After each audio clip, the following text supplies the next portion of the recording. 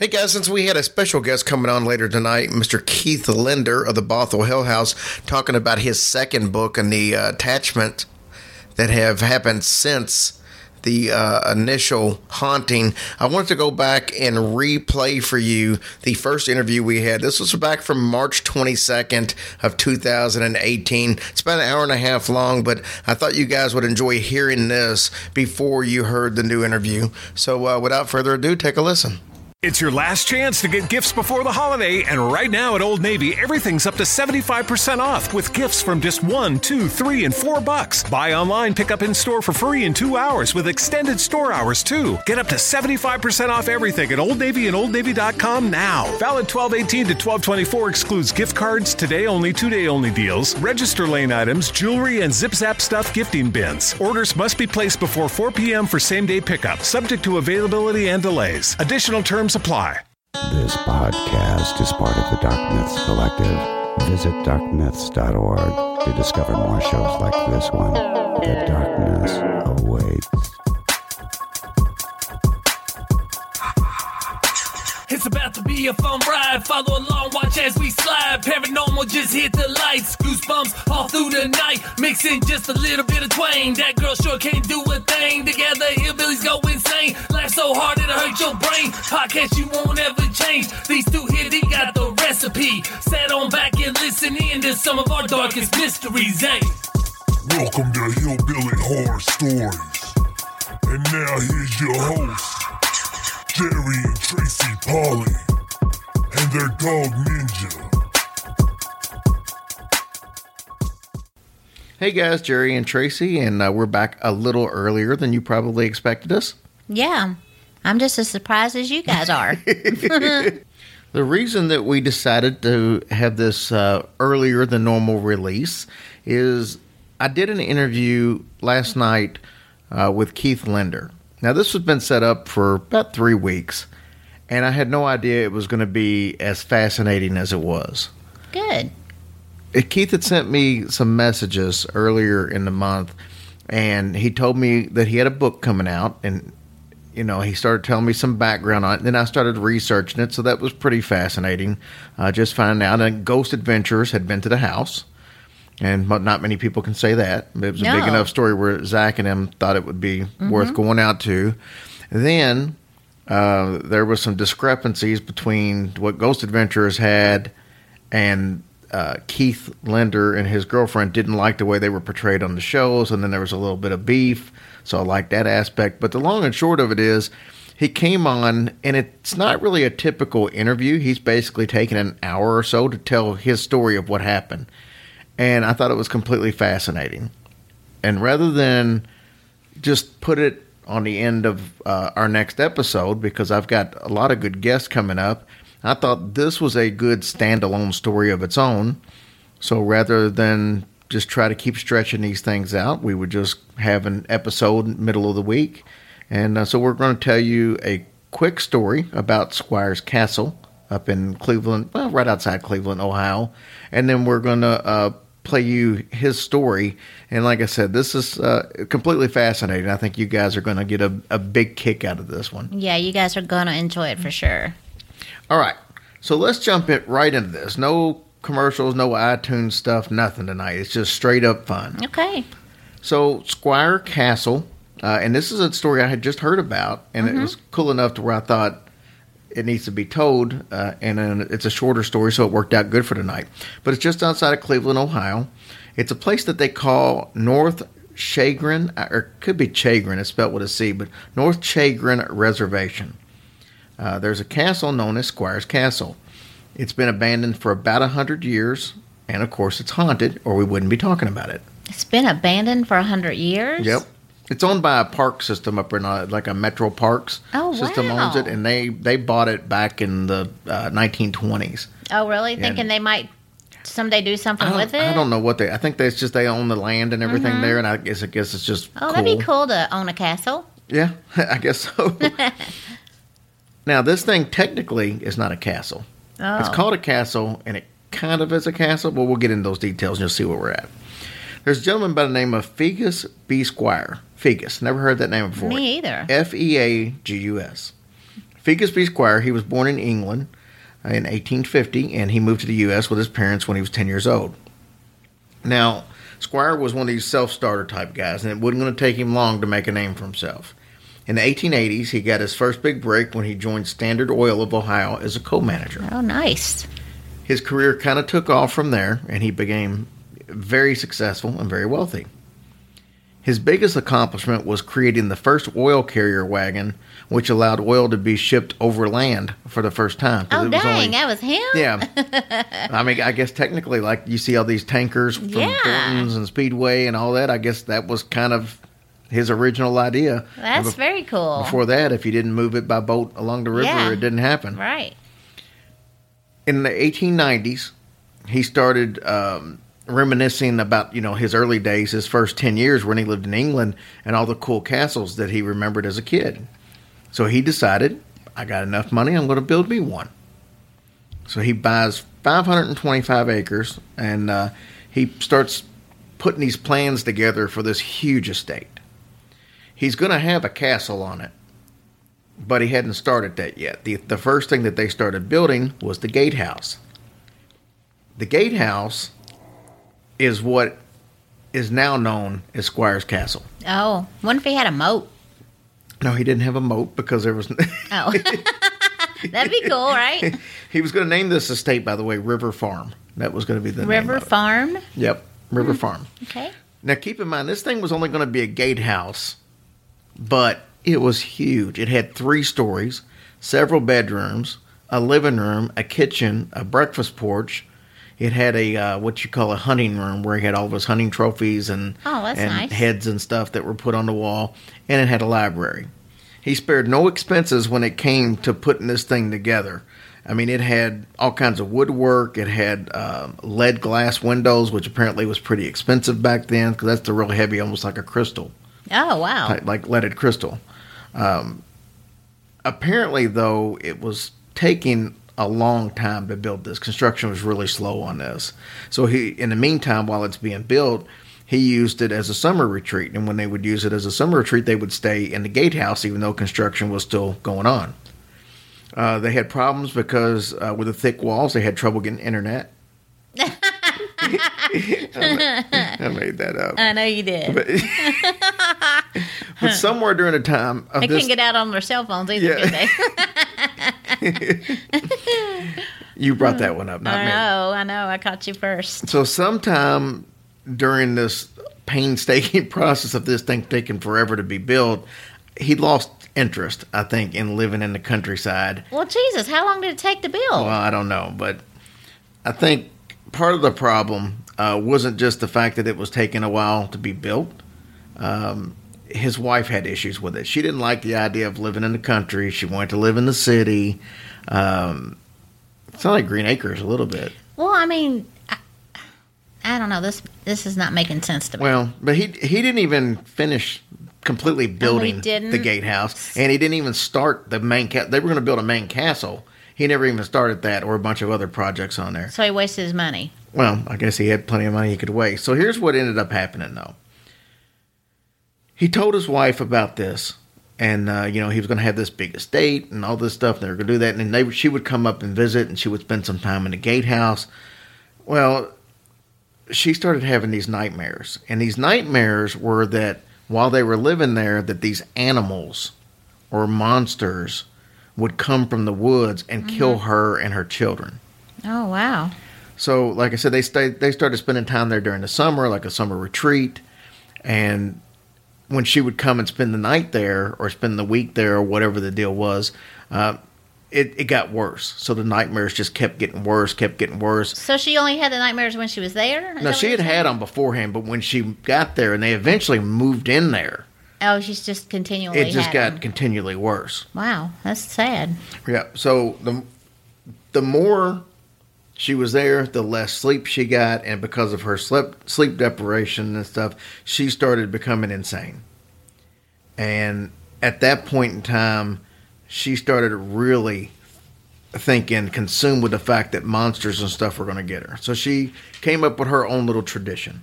Every night, she would take a red lantern and walk around the border of the estate where the woods were. Mm-hmm. So she would walk all around the clearing, all through the corners or the out tracing of the woods, and she thought that would keep the animals or whatever monsters that were going to attack her back. And that was keeping her family safe by her doing that. She did that at night? She did it at night. Dang, I'd be scared to do that if she was thinking all that stuff. This went on for months. And her husband tried to convince her, look, we're safe. There's no issues out there. But obviously she had some mental illness. And she couldn't be convinced of that. Now, it's said that she is the ghost that haunts Squires today. And how did she get to be a ghost? Well, the legend has it that Mrs. Squires hated the hunting. Mm-hmm. And he had a hunting room. He had all this trophy room. We talked about it a little bit. And that was down in the basement. And one night, as she was basically going around with her lantern, she was going around the house also. So she made her way around the outskirts, and then she's in the house. She goes down into the basement, and you can imagine it was dark down there. It's 1880s. There's really probably not much electricity if there was any. So she goes down there, and sometime during the course of her being in this room with the lantern, something spooked her. She either saw the reflection of the lantern in one of the heads or something he had down there, or whatever the deal was, but something scared her. She ran out of there really fast, ran up the steps and out, and during the course of this, she fell and broke her neck and died. Oh, man. Mr. Squires found her body, and obviously he was very distraught. He blamed himself for what happened, and he was, I guess, just in deep depression over what he did, and he immediately ceased construction on the rest of the place, and he never came back. So it wasn't the monsters outside, it was a stupid game room. In reality, that's what ended up happening. Oh, So he filled the basement up with the basement room that he had. He filled it up with concrete. He moved back to the city, and he never returned. He retired from Standard Oil of Ohio in 1909. 1922, he sold the property, and he died in 1935. Oh, man. So he sold it in 1922. In 1925, the city or the state or whatever that is, they're actually contained ownership of it, and they've had it ever since. Wonder what happened to the kids. I don't know. They didn't say anything about that. But as for the ghosts, people claim that they see a red light in the window of Squire's castle, and people also claim that they can see a red lantern moving along the outside of the property at nighttime. Due to her insanity, she never moved out, and in fact, she probably doesn't even realize she's dead. So she has to endure this crazy, awful feeling even in death. That would be my guess. Wow, that's really sad. Now, as usual, we like to tell you that's the story, but there's also, I guess, a little bit of folklore in there, because what I found out by doing a little more research on this story is that some of it cannot be true. Damn it. Every time you get me with this story. I know it. Because what happened was, first and foremost, the castle is still there today. You can actually go look at it. And there was a hunting room and a trophy room, but it wasn't in the basement.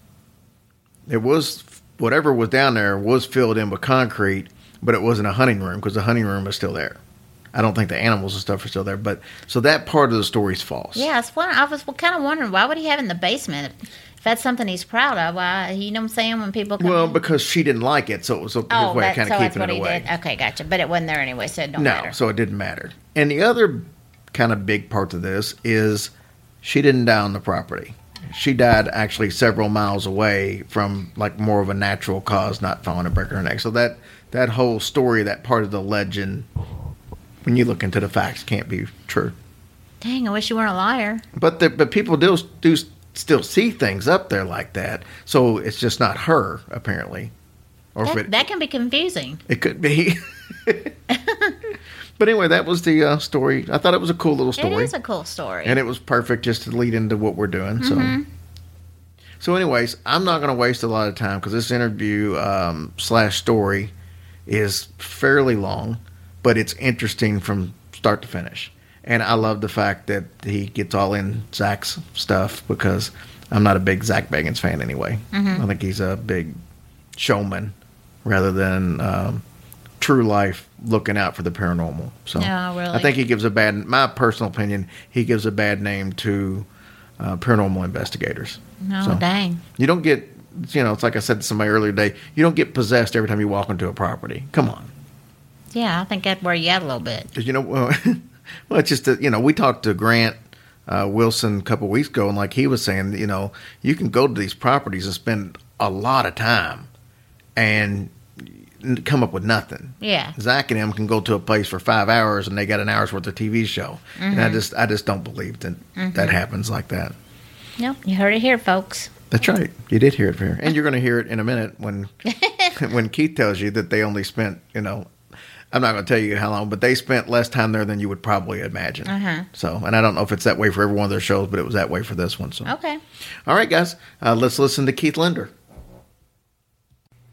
All right, guys, I got a special treat for you tonight because this gentleman reached out to me a couple months ago, and I started looking into it a little bit, and we decided it would be best to have him on the show because he has a super fascinating story that you guys are going to love.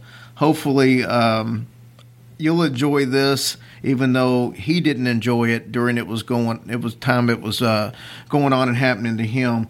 I want you to welcome to the show Mr. Keith Linder. Keith, how are you doing tonight, brother? Pretty good, hanging in there, Jerry. Thanks for having me. It's no problem. Keith, let me touch a little bit and set this up for you, and then I'm going to turn it over to you to tell your story. You move into a house, you and your girlfriend, 2012. All kinds of, for lack of a better term, hell breaks loose. The typical poltergeist type, paranormal type things people know, doors shutting, closing, sounds, stuff like that. I know one of the first things you guys experienced was hearing a child's cough from upstairs, and you guys didn't have any children. And things just got crazy after that. I don't want to spoil it by going into a lot of details, but, you guys get in there and all this happens, and it leads all the way to the point of you've written a book now that just came out, and you've got a documentary on this thing. You've had Ghost Adventures. Zach and the crew came out. It's been a very rocky last 5 years. And if you could, I wanted you to kind of tell us your side of the story of what's happened.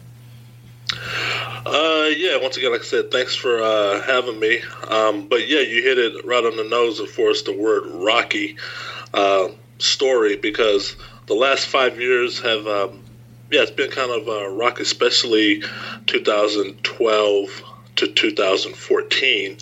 And it's going to sound sort of cliche or Hollywood-esque when I say this, but it's the 100% truth. Me and my girlfriend moved into a house May 1st of 2012.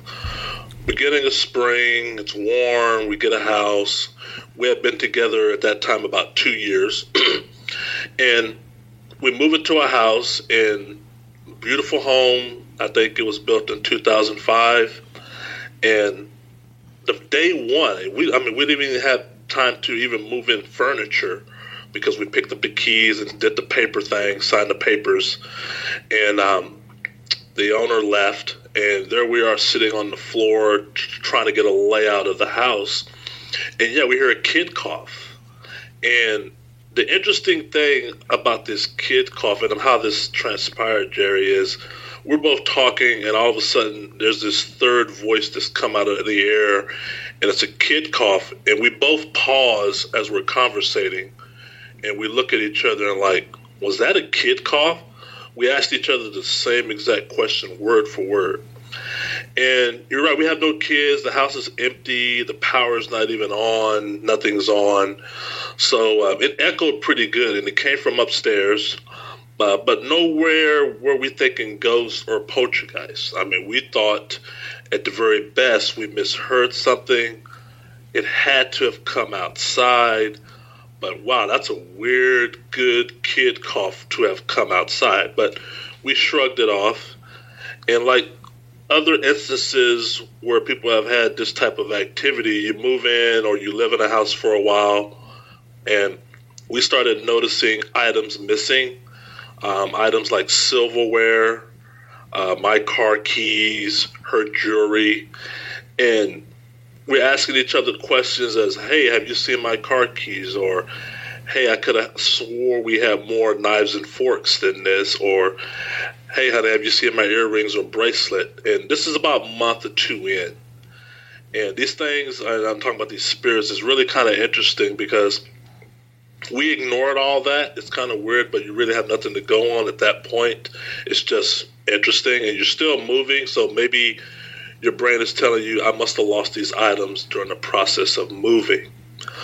Well, finally, the realization came in when we were watching TV one night, sitting side by side, me and my girlfriend on the couch, and there's this about 4-foot tall plant that she has by the entertainment center, and Jerry, it levitates off the floor, does a straight up off the floor, a few inches, mind you, and does a 360-degree turn, spin, relatively fast, and keels over and falls in front of both of us while we're watching TV. So we both saw it at the same time. This is no, hey, honey, I just saw the plant fly, or hey, honey, I just saw the plant levitate.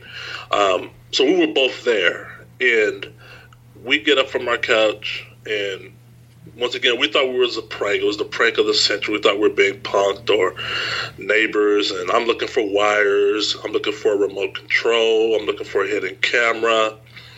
Nothing's giving me that suspicion except for the fact that a plant just levitated. And it's been downhill all from that point on because it seemed like that was the moment either it got bored with us shrugging the other things off, or it's just time to escalate things up a notch and get our flat-out attention and remove all sort of doubt, because there's no sort of doubt once you see a plant or anything levitate. Plants don't levitate. They just don't do that. And, sort of the 2012 through 2014 came the loud banging. I believe there's a noise phenomena associated with poltergeist activity where we were hearing loud bangs at night while we were sleeping, and then come the objects being thrown, like pottery, like a bar stool, like your iron or ironing board, or your books on the bookshelf. And at that phase, Jerry, me and my girlfriend, it's a beautiful house. We've come to the conclusion, okay, we got something here. It's borderline looking like it's not friendly, but it could be a kid spirit, because the only resource we could leap to at that time was the internet, and the internet was our friend as to how to deal with this. So we're trying to have the house blessed. Smudging and saging was recommended. Reciting Proverbs and Psalms from the Bible, or leaving your Bible displayed openly, either on the coffee table or lamp table. And so we're trying all these different things that our friends and family and the internet is telling us to do, while at the same time reaching out to the local clergy in and around the neighborhood to bless the house. And it's ratcheting up the activity. It doesn't seem to quell it. It seems to increase it. And at that phase, that's when things start getting darker. Let me ask you this, Keith. During this time when you first started trying all these different remedies that you were getting offline and through friends and stuff, were you guys a religious group of people at that time, or was this something you just decided, hey, maybe it takes this? We were not religious, meaning that we go to service every weekend or Wednesday, but we were spiritual. And, you know, I grew up in the church. My girlfriend grew up in the church. But by no means were we, so-called religious in the sense that, obviously we had Bibles in our house, but these were Bibles we had either tucked away or in a closet somewhere. But it seemed like this thing had a negative, it did have a negative reaction to our religious display of trying to rid the house of it, because it would take our sage sticks. I mean, mind you, I never heard of sage until this happened, so I'm going to a botanical store buying white sage, and they're about 6 to 12 inches long, and I'm smudging. But I got to go to work every day. I got to make a living. I come back home, the house is upside down, furniture's upside down, couches and love seat are turned up on their heads, the kitchen cabinet doors are all open. In my office, written on the wall, Jerry, is an upside down cross, an introverted cross with sage ash. And either somewhere nearby, either on the floor, on the computer desk, or on the bookshelf where the sage stick was originally was when I left the house that morning, it's half a sage stick. Okay, so looking closer to the black markings and what it was used, it used the ash. I don't know how it applied it, but it applied it. And the ash from the sage stick is now an upside down cross, or the 666s and other things that were shown on Ghost Adventures. So let me ask you this. When you guys moved into this house in 2012, you said you think the house was built right around 2005. That's a relatively new house. Normally, these type of things don't happen there. Did you do any research on the land to see if there was possibly something going on there before the house was built on it? Yeah, and that's a good question, because that's one of the advice given off the internet and friends and paranormal teams is, you start to, house history time. And it's a relatively young house, so you're thinking the trail can't be that cold on this house. In the city of Bothell, where the house was located, nothing suspicious about the land, except I live in the Pacific Northwest, and all this used to be densely populated Native American territory, but nothing sticking out like a sore thumb as to, this is it. I researched and looked to see if, had a death occurred in the house. No. I went back and followed up with the owner and asked him if anything nefarious. No. I talked to neighbors, asked them were they having any activity. No, but going back to the day we moved in and loading couches and furniture and mirrors and all that, there's always one neighbor who watches every house in the neighborhood. And I remember when me and my friends were loading up the house that we were moving in, and we was on our driveway having a beer, here comes this guy with his dog, and he's walking over. He introduces himself, and I knew I knew by his facial expression, he's that guy who watches everything in the neighborhood. And he introduced himself, and he's like, "Oh, so you the guys that just bought this house? Y'all just moved in, right?" I'm like, "Yeah, we're just moving in today." And he's like, "Wow, this house could never stay occupied." He said, "This house is always on the market." But he told me this like on day 3 or 4 of living there.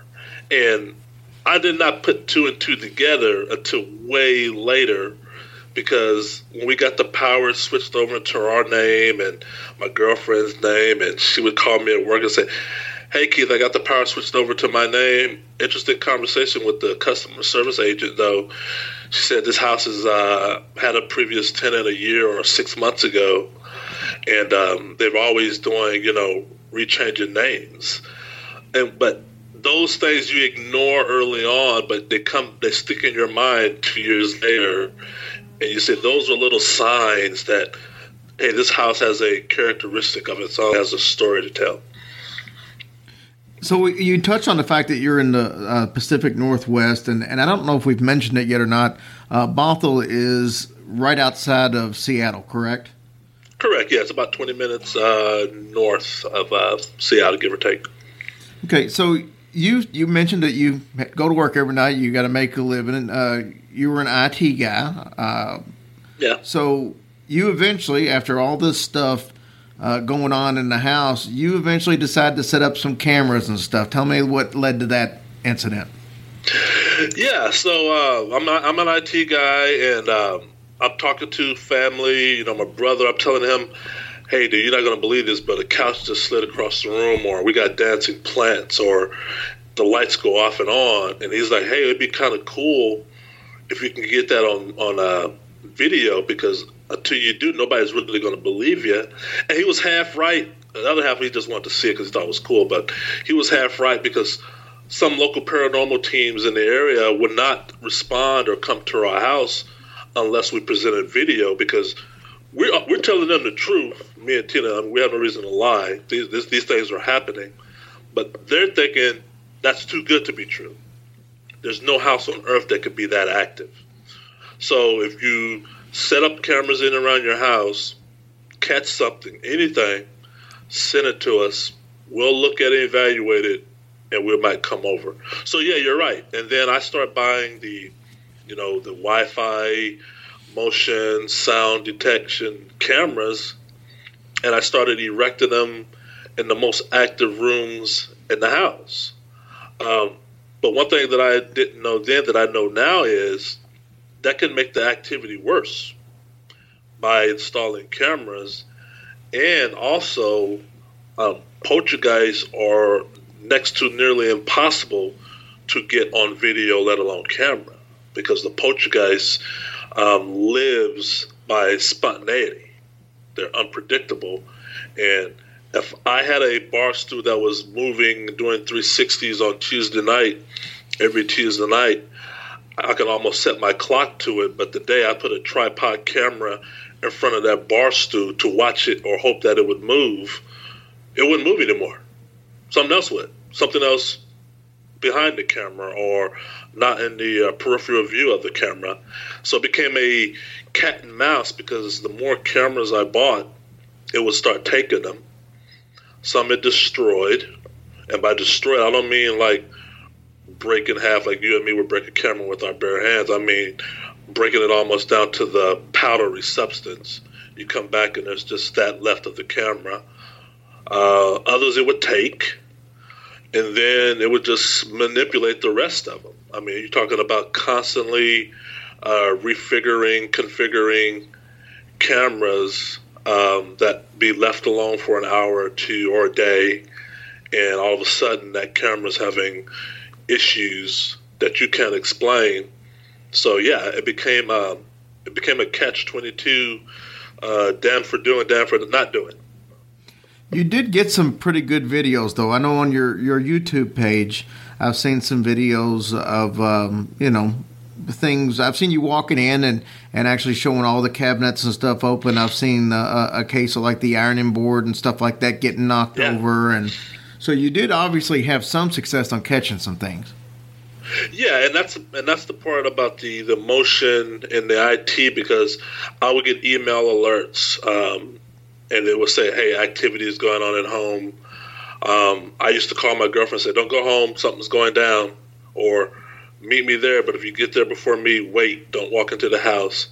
And you're right, and I learned early on, and I'm an IT guy, and documentation is what we do in IT. It's just the nature of the beast, but I knew it was important to document everything as to date and time, when it occurred. So yeah, a lot of the videos you see are me coming in, doing a panoramic, if you will, of the kitchen cabinet doors open, chairs and whatnot pulled out, love seat, all that stuff, the upper stairs, bedroom. Some cameras did catch the ironing board flying across the room, plants being thrown. I got a few loud bangs. I mean, those are what I call lucky. I was just lucky, and then I was even more lucky to back them up and save them onto YouTube, because eventually, sooner or later, the hard drives will start going missing, as well as the camera or the SD card in the camera. So, it was just to build up and show individuals, because we didn't know what a poltergeist was when this was happening. We had to get educated. There are people who, follow the paranormal religiously, and this is what they do. We had to learn it, I guess, on the cuff, because it's happening around us. So there was a steep learning curve about what's the phenomena we're experiencing. Somebody said poltergeist. I'm like, That rings vaguely familiar to me. Where have I heard that word before? And I think to the 1985 Poltergeist movie. I mean, that's where my brain goes. But then I look at that movie and I'm like, you said that's what we got? Yeah. Okay, that doesn't sound fun. I mean, it's not fun. So yeah. Then I started reading on more and more about Poltergeist, and I'm like, yeah, that's it. That's the characteristic straight up. But you know what's odd though, in most poltergeist hauntings, there's usually an adolescent somewhere in the house. Yeah. Usually, and that's an excellent point, because that was, I mean, a lot of investigators have been to the house, some good, some bad. But I had some guys from the UK, parapsychologist Steve Mera, and the more I started reading about poltergeist, you're right, 90% of poltergeist cases involve some sort of agent, either an adolescent, child, or teenager. But Steve led me in a direction. There are those 10%, or maybe even 5% of cases where the poltergeist is known as called a landlocked poltergeist, meaning it could either be the land underneath the house, the energy in the area, or something transpired in the house that sort of got frozen, if you will. The energy got trapped. So at that stage, that's what we were thinking. It's that 5% of poltergeist activity that happens once every 50 years, where there's not a lot of data on it, and most researchers and organizations are unfamiliar with it, so it gets overlooked. It's very easy to overlook it, because you're right, most people look for the agent. Because I can't tell you how many times people kept looking at me and Tina. Okay, one of you guys is the agent, and we'll tell them, listen, that would be true, and I would want to believe you. That being true, meaning me and Tina or one of us is the agent, but you're forgetting one thing. We never had activity prior to moving here, and we did finally catch up to a previous tenant in the home who had similar activity. And it took 2 years to find her, and this is well documented in my book, the Bothell Hell House, of how I was able to find the previous tenant. And it took me 2 years to find her, because once again, going back to people asking, hey, about the land, about the city, about the neighborhood, the question is going to be asked, well, what about the previous tenants? And I found her, and she told me, I didn't have to tell her much. I just told her, hey, my name is Keith Linder. I live in the house you used to live in. We're having some kind of weird stuff going on. At that time, we were having posters catching fire, Bible burnings, wall writings, but I didn't tell her none of that. I just said, we're having some weird stuff going on. And she told me that house was a living hell for her and her family. And then she told me why. And the top 3 things that they experienced were the top 3 things we were experiencing, without me even educating her on what we were experiencing. She said, yeah, we got the hell out of there. We were there 6 months, and it was a living hell for us. It turned our life upside down. As a matter of fact, it's interesting that you calling or reaching out to me now, because me and my husband, we just got back together, and the reason why we fell out was because of that house. And that to me, and that's the thing that sort of breaks up the adolescent theory of, or me and Tina being the agent, because like I said, the activity was there 6 years before we moved there. She wasn't the previous tenant before us. She was one of the original occupants of the house after it was built. Have you guys been able to catch up with any other tenants, or was she the only one? Just her and her family were the only one. We did get the names of other people who lived in the home, but the trail got cold on how to reach them. I found her on Facebook by just Googling her name, and was lucky to find her on it. But when I Googled the other's name, came up dead end, as well as in and around the state of Washington or whatever. I couldn't find anybody remotely close to their names. So let's go back to some of these experiences. You touched on it briefly earlier. So you start having these writings on the wall, the 666s and stuff like that. When did this start? How often was it an occurrence? The writings, I would say, started in probably June, July of 2012. I mean, of 2014. Probably late summer of 2014. And once the interesting things about these events is once it happens regularly, and it sort of joins the club of all the other activity that's happening. Example would be, okay, first we got loud bangs. That would go on for a few weeks of just loud bangs. Then you got loud bangs, and Tuesday night, loud bang, flower pot gets thrown. Wednesday night, you got loud bang and flower pot gets thrown, as you do on Thursday, Friday, Saturday, Sunday, Monday, for a series of days. A new activity gets added to that activity of loud bang, flower pot gets thrown, and wall writing, as an example. Then that happens daily, and like I said, you come home, house is upside down, it looks like a tornado F5 twister ransacked your home, vandalized it, we got AD security, that's not even tripped, by the way, it's still armed, and you get into your office and these wall writings, and the first time we removed the wall writing because it was the sage asked, we just use hot water and soap. That's relatively easy to clean. A few weeks after that, the Portuguese gets a little bit more deliberate and said, well, I'm going to write on something else or use something else that's going to be a little bit harder to clean, and therefore it's using paint. Not paint that I own. I don't know where it's getting this paint from, but it's using it. So now I have to go out and buy paint, buy primer to paint over the wall markings that it did.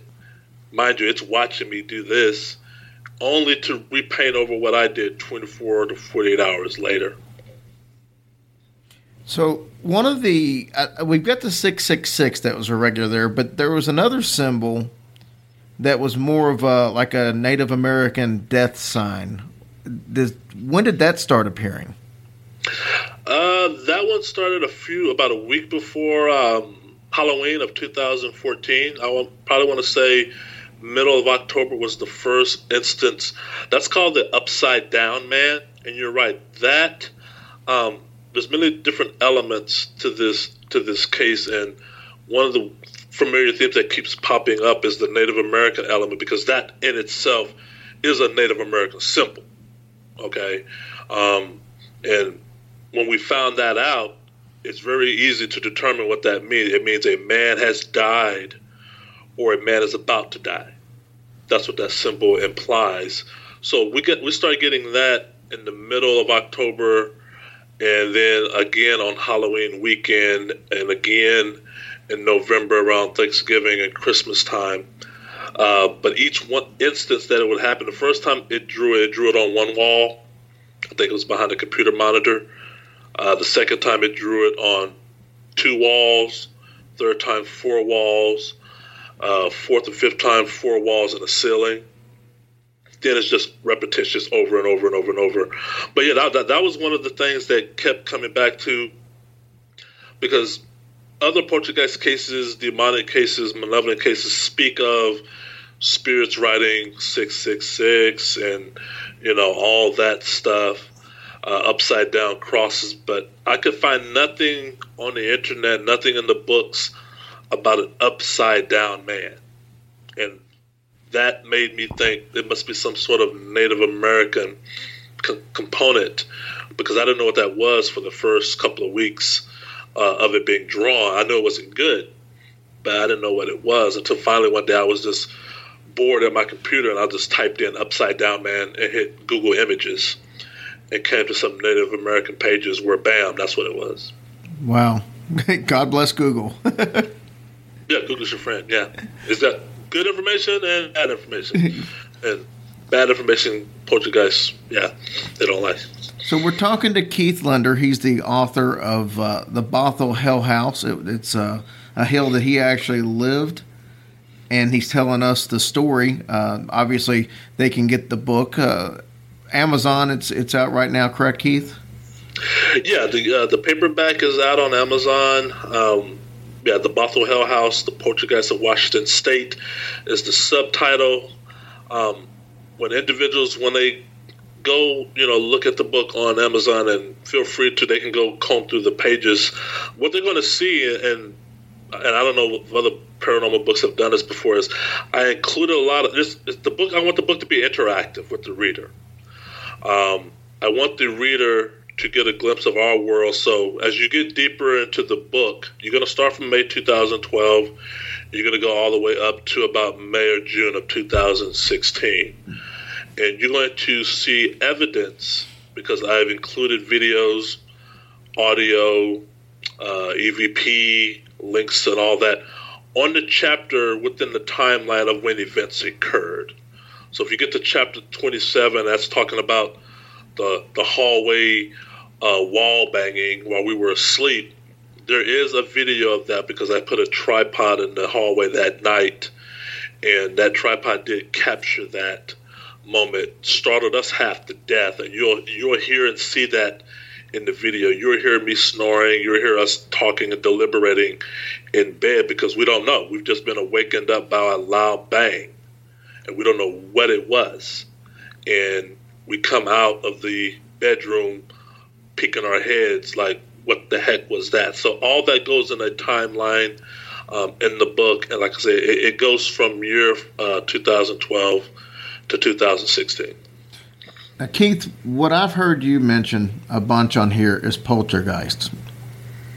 Most people, if they do the Googling on here, they're going to see that a lot of people call this the Demon House of Seattle, or the Seattle Demon House, or some derivative of that.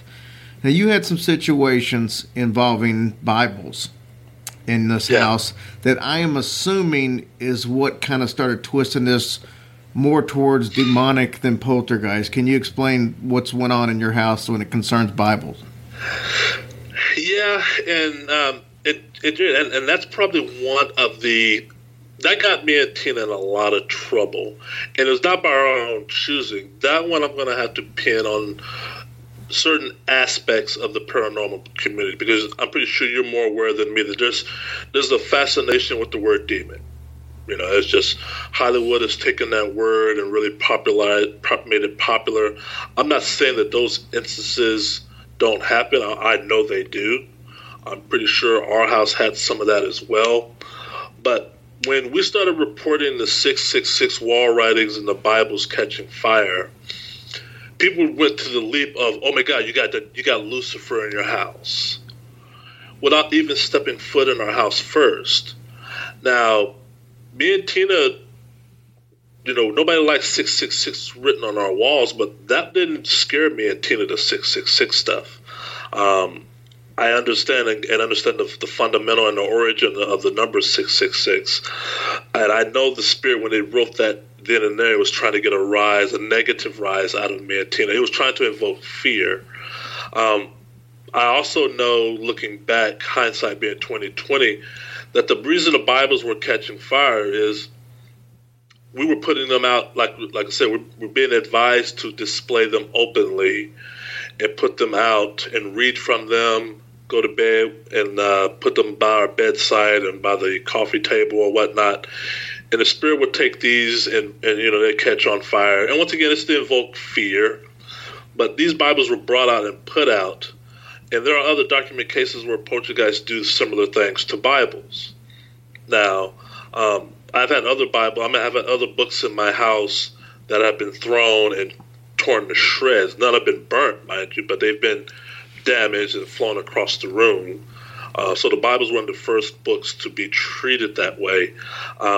What I understand about poltergeists, and I'm using my own experience and combining what I read, is poltergeists, they're almost like they don't like to be told what to do.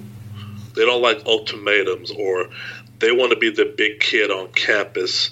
And one does themselves credit, meaning me and the future house occupants, and I hope nobody ever lives through this, but should you ever, one does himself credit if they understand what a poltergeist is, because you can make a situation worse. But ignorance is bliss, and a poltergeist knows that. It knows we know nothing about it.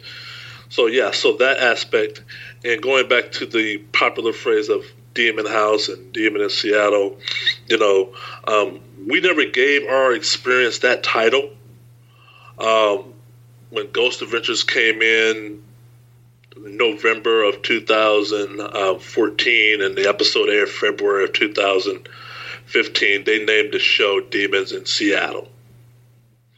All because of some Bibles burning and wall markings of 666.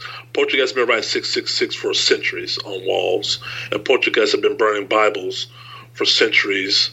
But you get the Hollywood angle, you get the attention of where we're at now in the paranormal of, if you put a demon on it, it's going to draw a little attention, create a little drama, and the priest is going to walk in and throw some holy water on there, and it's going to save the day. And I spent a lot of chapters in my book trying to right that wrong.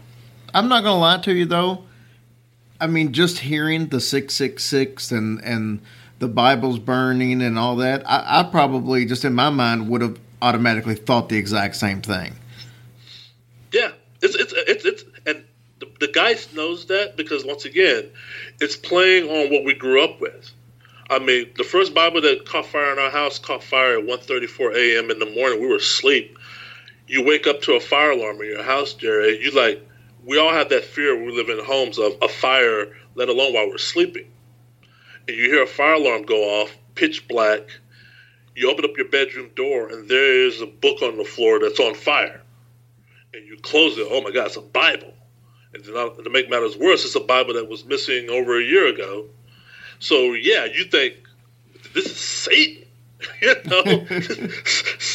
Satan walk through here, because it's playing on those fears that we grew up with. And so you overcompensate. So, yeah, we got on the horn. I'm calling the Seattle parish. I'm trying to get Rome on the phone. I'm trying to get the Pope on the line one. My girlfriend's frantic. We're trying to get all the big guns here. And nobody's responding, so we're just going to improvise, So I'm buying a gallon of holy water off Amazon, and I'm spraying the rooms, and I'm doing all this stuff. And,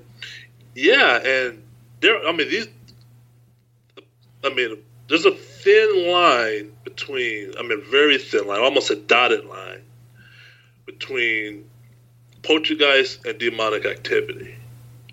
It's real hard to differentiate which one is which. I still can't differentiate, because some of the things I'm talking about, the shadow figures, creatures that I saw roaming through our hallway, those are not poltergeists. But I do know there's a dotted line between geist and malevolent evil spirit, and I think they both do each other's bidding. Where you see one, you see the other. So yeah, those. You think all of that. We've seen it all. We're going to get into Ghost Adventures here in a little bit, but what I want to go to now is, where do you go from this point? Who did you reach out to that was able to try to give you some help, or was willing to at least try to help? Well, there's three fundamental people that come to mind that were sincere and tried to help. And interesting enough, they came after Ghost Adventures. And the reason why they came, I'll talk about the U.S. team that came after, is they saw the episode and they reached out to me. And I was just, at that time, I was fed up with any paranormal team whatsoever, because it had left a bad taste in my mouth. It cost me my girlfriend. It cost me my relationship. And I was just about ready just to get up out of here and just call it quits. But I always said to myself, it would be good to leave this house in better condition than when I found it. But it doesn't look like it's going to work out that way. And then a team reached out to me, and it was like, hey, dude, we just want to come in and document the evidence. It sounds like what you got is the real deal. Nothing gets past your nose. Nothing gets released to the public that doesn't go past your nose as far as okay. Let us observe you. We want to house monitor you for a year. I'm like, what? Yeah, we're just going to house monitor you because if you let the epitaph be written right now, this is all going to go by the wayside. So it was Nikki Novell who led that team, and they carried that investigation for a year. But as I'm reading more about the word poltergeist, and there's a word that's associated with poltergeist, and it's parapsychology or parapsychologists. And I'm reading about all these parapsychologists in the U.S. and in the U.K., and they got these books about what we lived through. So I started emailing them, sending them photos and videos, and I got the attention of the parapsychologist Steve Mera in the UK. And I sent him my video and evidence, and he was dumbfounded. He'd never seen a house this active before. So there's a process to where he had to filter me and vet me. That lasted about 3 months, being vetted. And then they came over. And then what Nikki and him and Don Phillips did that no other team ever did. And trust me, I've had a lot of teams in my house, Jerry. I'm talking about local teams that live in my city. Okay? They lived in the house, meaning Nikki and Steve Mera and Don Phillips. No other team here has ever asked me. I didn't even know it was possible. I would have said yes, but my brain doesn't think that way, to live in the house. They did. Nikki and them lived in the house for 3 weeks, almost a month. Steve Mera and Don Phillips lived in the house for 2 weeks. And both cup runneth over with evidence. And that, to me, those two different teams, both with their own investigative methods and techniques, but they were smart enough to realize you got to be on ground zero. You got to live there. And we want to live there. And we're not watching you, Keith. We're watching the house. And their cup runneth over with evidence. You can correct me if I'm wrong on this, but there's a video that I think Nikki did of the Bible pages pretty much turning on command. Yep. Yep. That was the last night they were there. They had a big day because they had caught a lot of evidence. I had went to bed, and the goal was morning, take them to the airport. But as most investigators, they're going to work through the night. And you're right. There's a video on my channel with Nikki and Carissa. They're standing over the Bible, and they're talking, and they showed me the video the next morning, and you see the pages kind of moving kind of weird. And if you listen, you hear the atmospheric change in the house. You hear pop, pooms, and pings. And they capture, they didn't hear it at the time, but upon review, captured 2 amazing EVPs. Amazing EVPs. I mean, there's always going to be somebody out there that's, that's the wind, or that's your breath moving the pages. And the only reason why we made that video public is because we know most people are not going to even hear the EVPs because they're going to just leap at the first page turn and say, oh, that's the wind. But I tell people, go back to those videos. We put the timestamp in there of Nikki says, can you turn these pages? She says something to that effect. And there's a male voice, and it says it, and it's clear as day, show me how to. That just blew me away.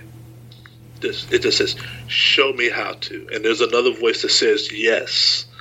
Nikki and Carissa got another EVP doing something similar in my office where they was talking about the wall writings.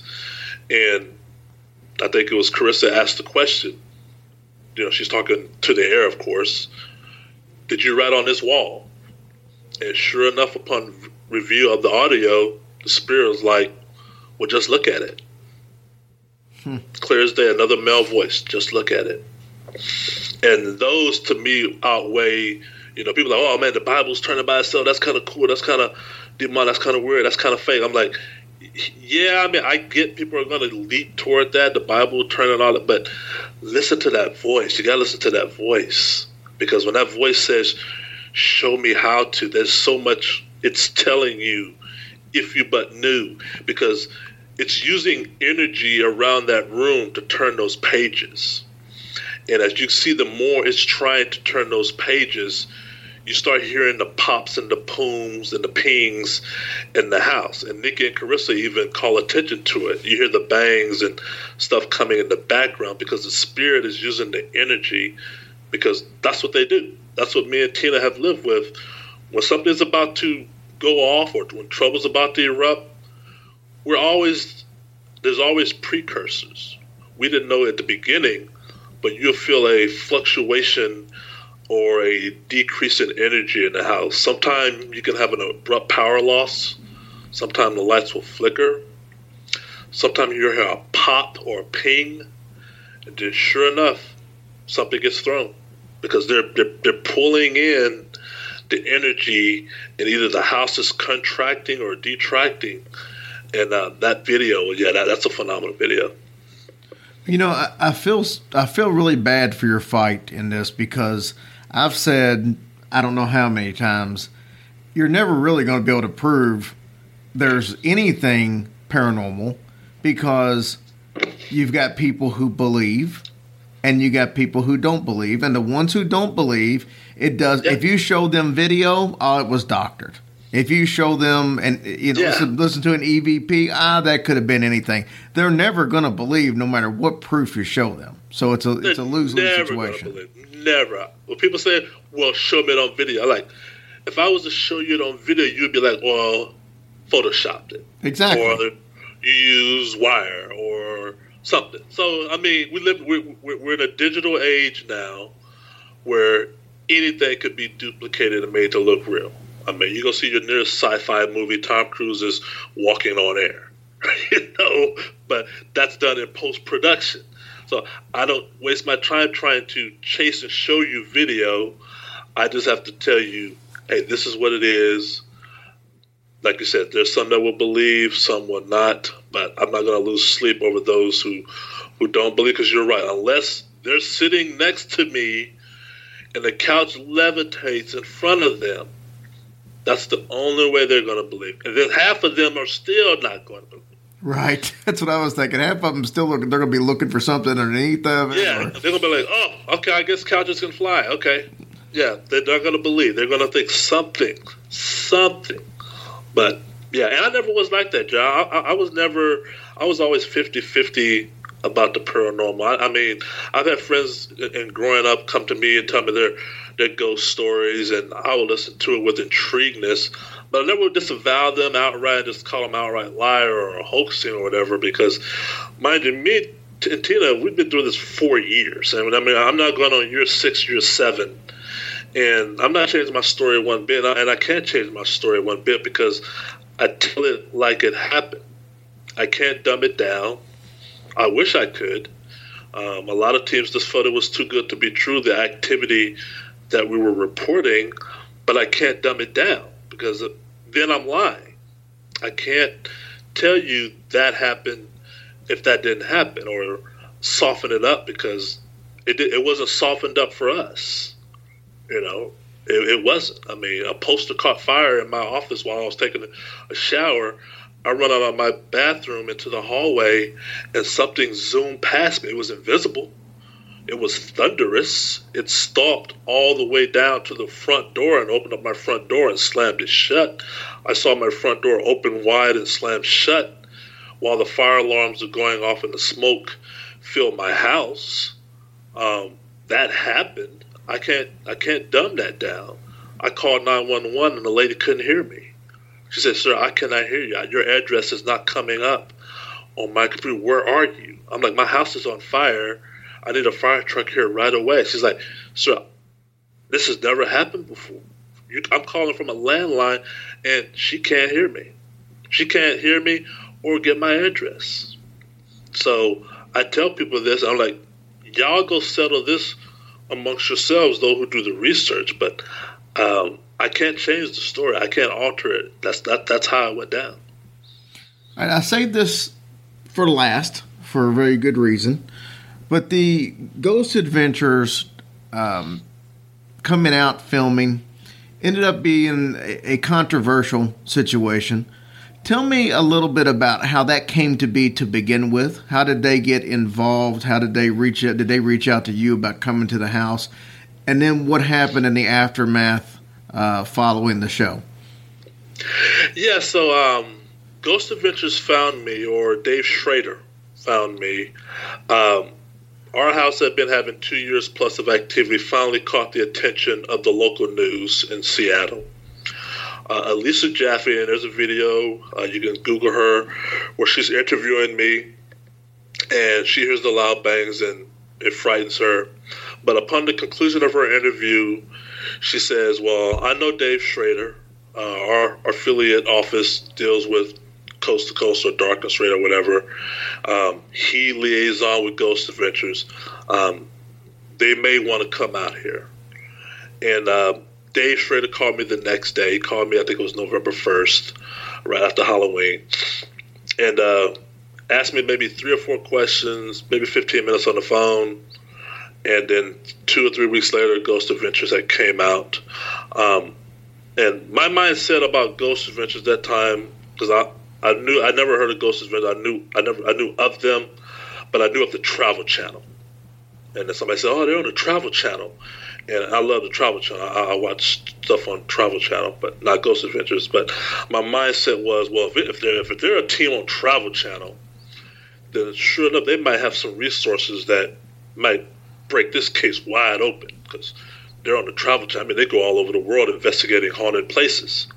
And maybe that Upside Down Man might ring a bell to them. But so Ghost Adventures came in, and the whole format is we're going to conduct a week we're going to be a week at your house. But a week doesn't mean Zach and crew. A week means the production. So they arrive Monday and do the reenactment and all that stuff Monday through Wednesday. Zach and them show up, I think it was Wednesday, Thursday, or Thursday, Friday, and do some more reenactments and interviews and conduct their lockdown. Now, the episode is everybody knows the episode, so everybody knows Ghost Adventures got no evidence, or they left with 0 evidence. Well, what made our case controversial was the fact that it was sort of construed by the episode that we found no evidence, but Tina is weird. That girl named Tina is weird. And if you see the very end, her and Zach have almost a face-to-face. And that's what people don't understand is the episode is made in a production room, okay? How that episode really happened was it's pitch black. Ghost Adventures are asking me and Tina to walk around the house and talk to the spirits. You see that in the show. But it's pitch black. And Tina's downstairs and Zach's downstairs, and I think I'm somewhere nearby. And I think Tina verbalizes, "I smell burnt sage." She tells Zach, she tells me, she tells the camera people, and she's like, "I smell burnt sage." Now, normally when me and Tina smell burnt sage, that means trouble is about to go down. All right? So Tina is walking around the kitchen, homing and using her nose as her guide because she can't see anything, and she's trying to locate the burnt sage. Now, Zach almost headbutts her because it's pitch black. They can't see each other, but there's a sage stick laying on the kitchen table because that sage stick was used to do one of the reenactments of the Bible catching fire and one of the reenactments of the sage stick catching fire.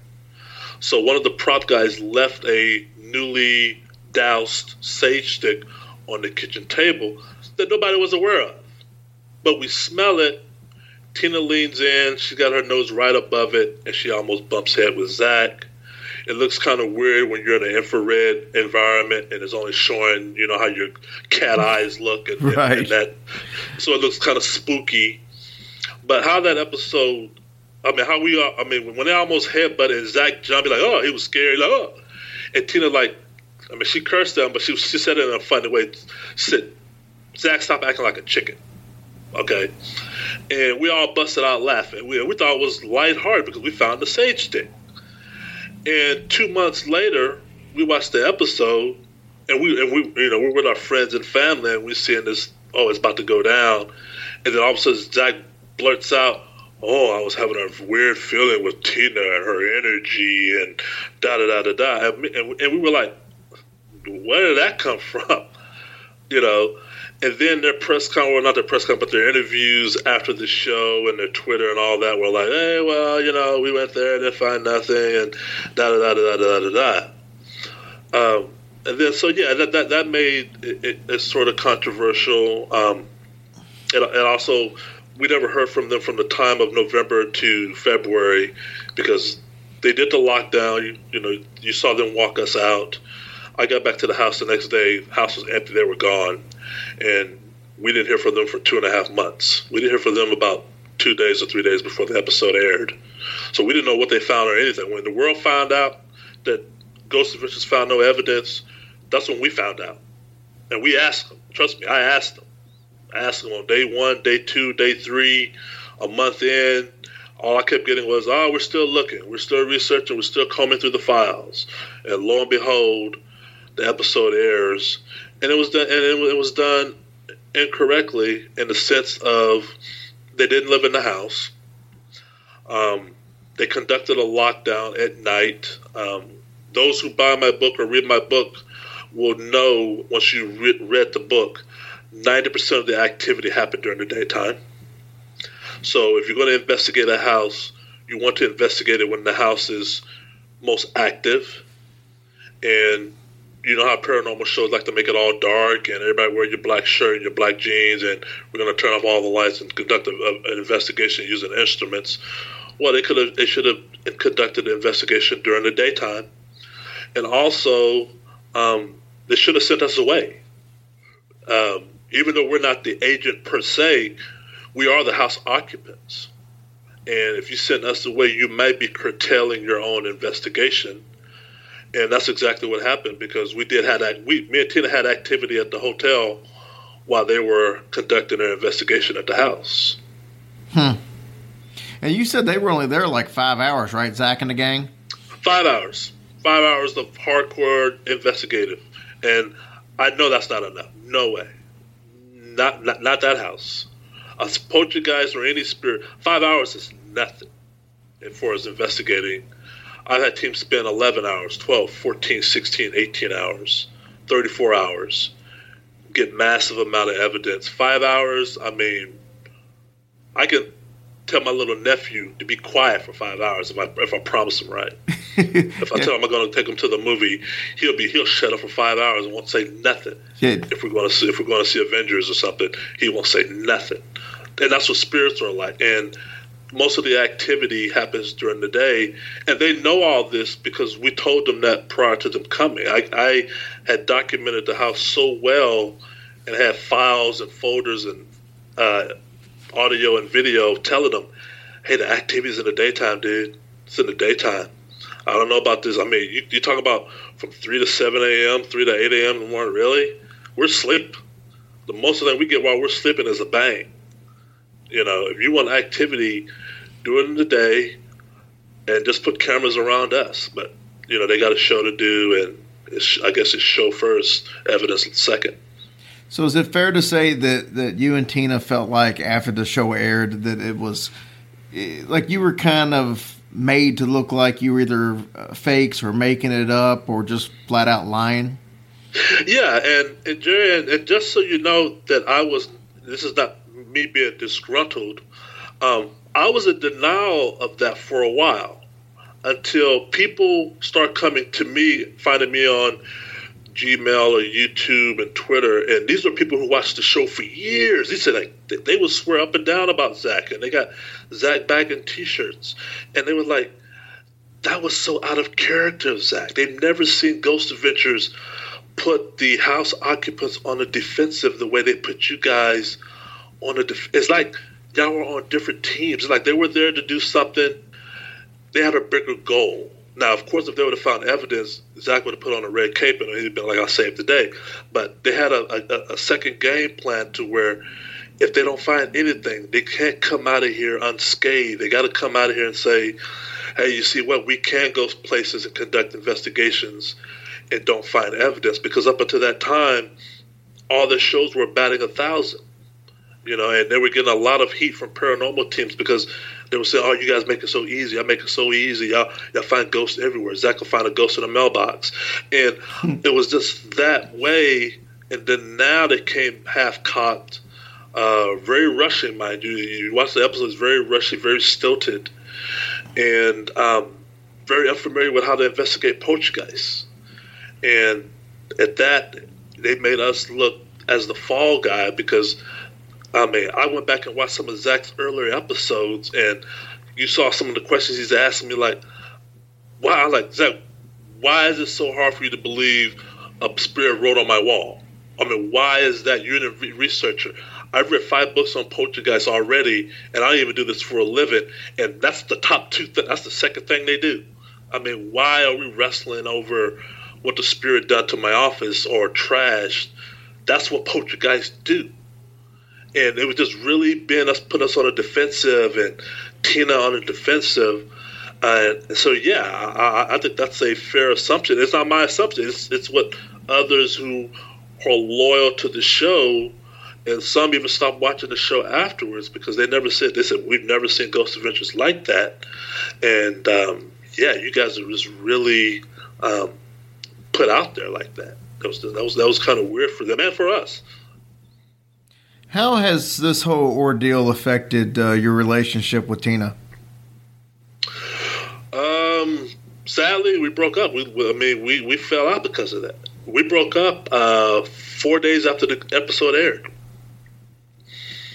The episode, Tina's Betrayal, the interview that Dave Schrader and Zach gave the night of the show, and the Twitter sphere, the blogosphere, and the social media lit into Tina more than they lit into me. I didn't care what people were saying about me. I cared what they were saying about my girlfriend because I was there and I know how the Sage thing went down.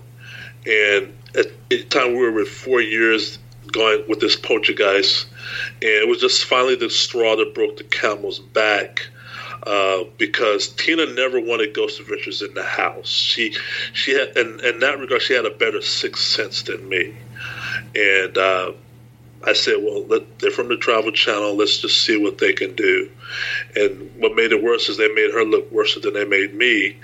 And so she was just she was done with the house. She was done with the poltergeist. She was done with paranormal teams. Done with the church, the clergy, the priests in the Bothell area. And all these people are explained in the book as to not returning our phone calls or showing up late or putting us on hold or giving us the runaround or paying hot potato. And then Ghost Adventures was the straw that broke the camel's back. And, we're friends, me and Tina. No, that did it. You still live in the house? No, I moved out May of 2016. Keith, I can't tell you how fascinating of a story this is. It's. I'm sorry that you had to go through it, but I'm glad to be able to hear the story from my side of it and not have to experience it like you did. Yeah, exactly. Yeah. Tell everybody once. I'm sorry. I'll go. Oh no, I was going to just say, and that's as far as having a story to tell or a lessons learned. That's what I incorporated into the book of a couple moves into a house, me and Tina, beautiful home, suburb of Seattle, and we were together 2 years prior to that. You can't make this stuff up. You can't wish it. I wouldn't wish it on my worst enemy, even though I don't have any. And therefore, these phenomena start outbreaking around you. And there's no one book to go to as to how to deal with it. And it takes its toll on you. Of course, once you see it, you'll never be the same. I'll never be the same again as to the stuff I've seen, I've heard, the residuals, the fallout, the aftermath. I try to incorporate that all in the book. I never thought in my wildest dreams that I'd be writing a book, let alone about this. I thought I'd be writing some sort of IT book or project management book or something, but okay. So I wrote this book, And I said, if I'm going to write this book, I'm going to tell it from me and Tina's perspective. And I'm going to give the reader a lot to chew on and to ponder on in regards to the story, the ordeal, the people we encountered, good and bad, the silver linings, the dark cloud, and the evidence. There are evidence or pieces of evidence in the book that lead you to YouTube and various websites that the reader should pay attention to and listen to for themselves, and then make up your own mind. You know, I know there are people out there who've experienced similar, or if not worse than me, so they're going to be like, yeah, I'm with that guy. But if there's anybody on the fence about this being real, read the book. I mean, read it, cruise through it. If you got a Kindle, get a chapter or whatever, and it's going to pull you in, because it pulled us in. We were not ready for it. Obviously, we were not ready for it, and you're never ready for it. But that's my only spill. Well, I can tell you the book is absolutely fantastic. It we barely scratched the surface tonight. There are so many details in the book that you really need, and like you said, it's interactive. It'll lead you to YouTube sites and stuff like that, which is really cool. Like you said, that may be the only book I've seen that's like that. You've got a documentary that you're working on too. Can you give some details on that?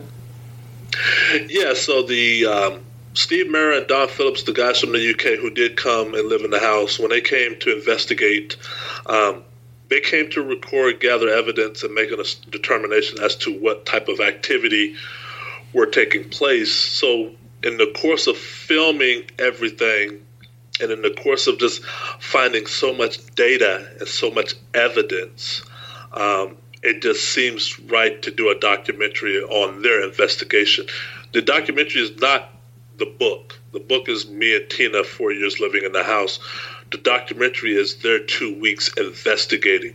It will start with me, probably a narration of me contacting them via Gmail and doing the phone interviews and the phone screen and whatnot, but it's really them conducting their 2 week investigation. They made 2 trips to the house, once in January of 2016 and once in April of 2016. They stayed a week both times. The second time, they brought with them Nick Kyle. Nick Kyle is the president or former president of the Scotland Parapsychology Organization. It's like the UK's version of the SPR. He's Scotland's president or former president. So he came to vouch and make sure it was legit, the evidence they were compiling, because they got so much. They got over 450 EVPs, 85% of them Class A, upon their first week in the house. They were able to see objects moving, turn around and whatnot. They saw a ball go through a kitchen table. And these are parapsychologists who see this with their own eyes. So it was golden. I didn't have to do anything. And yeah, so now they got a documentary coming out in mid-April. The documentary will be out in mid-April. How to get access to the documentary, all one has to do is go to AmericanSupernatural.com. AmericanSupernatural.com. Or find it through my channel as well. But yeah, it's going to be an hour, I think, 45-minute documentary of their event. And they got photos, dude. They got photos of, if you're a believer or 50-50 believer of shadow images or creatures or whatever, or things that lurk behind walls or hide behind door, that's it. They got it. The tools they use to get it, I mean, they got it, because this is what they do. They came prepared, and they lived in the house, and everything they got, I've been reporting in the book 3 years or 4 years before their arrival. So it was sort of, for me, a gleeful face to see them capture on audio and video stuff I could never capture with my equipment, that they were able to capture because they've been doing this 35, 40 years. And it still blew them away. Steve Mera, if you watch his, he has 2 lectures on YouTube. Just Google Steve Mera, Demons in Seattle, and you'll see he has 2-hour-long lectures. And he's like, I've never seen anything like this. Keith, tell everybody how they can get a hold of the book and tell them how they can get a hold of you on social media. Yeah, so the book is relatively easy. Amazon, everybody knows Amazon, Amazon.com. You can either Google Keith Linder, or you can just go to Amazon and type in The Bothell Hell House, and you'll find the book. Like I said, the paperback is out now. Kindle will be out April 15th. That's the anniversary of me and Tina when we met in 2010.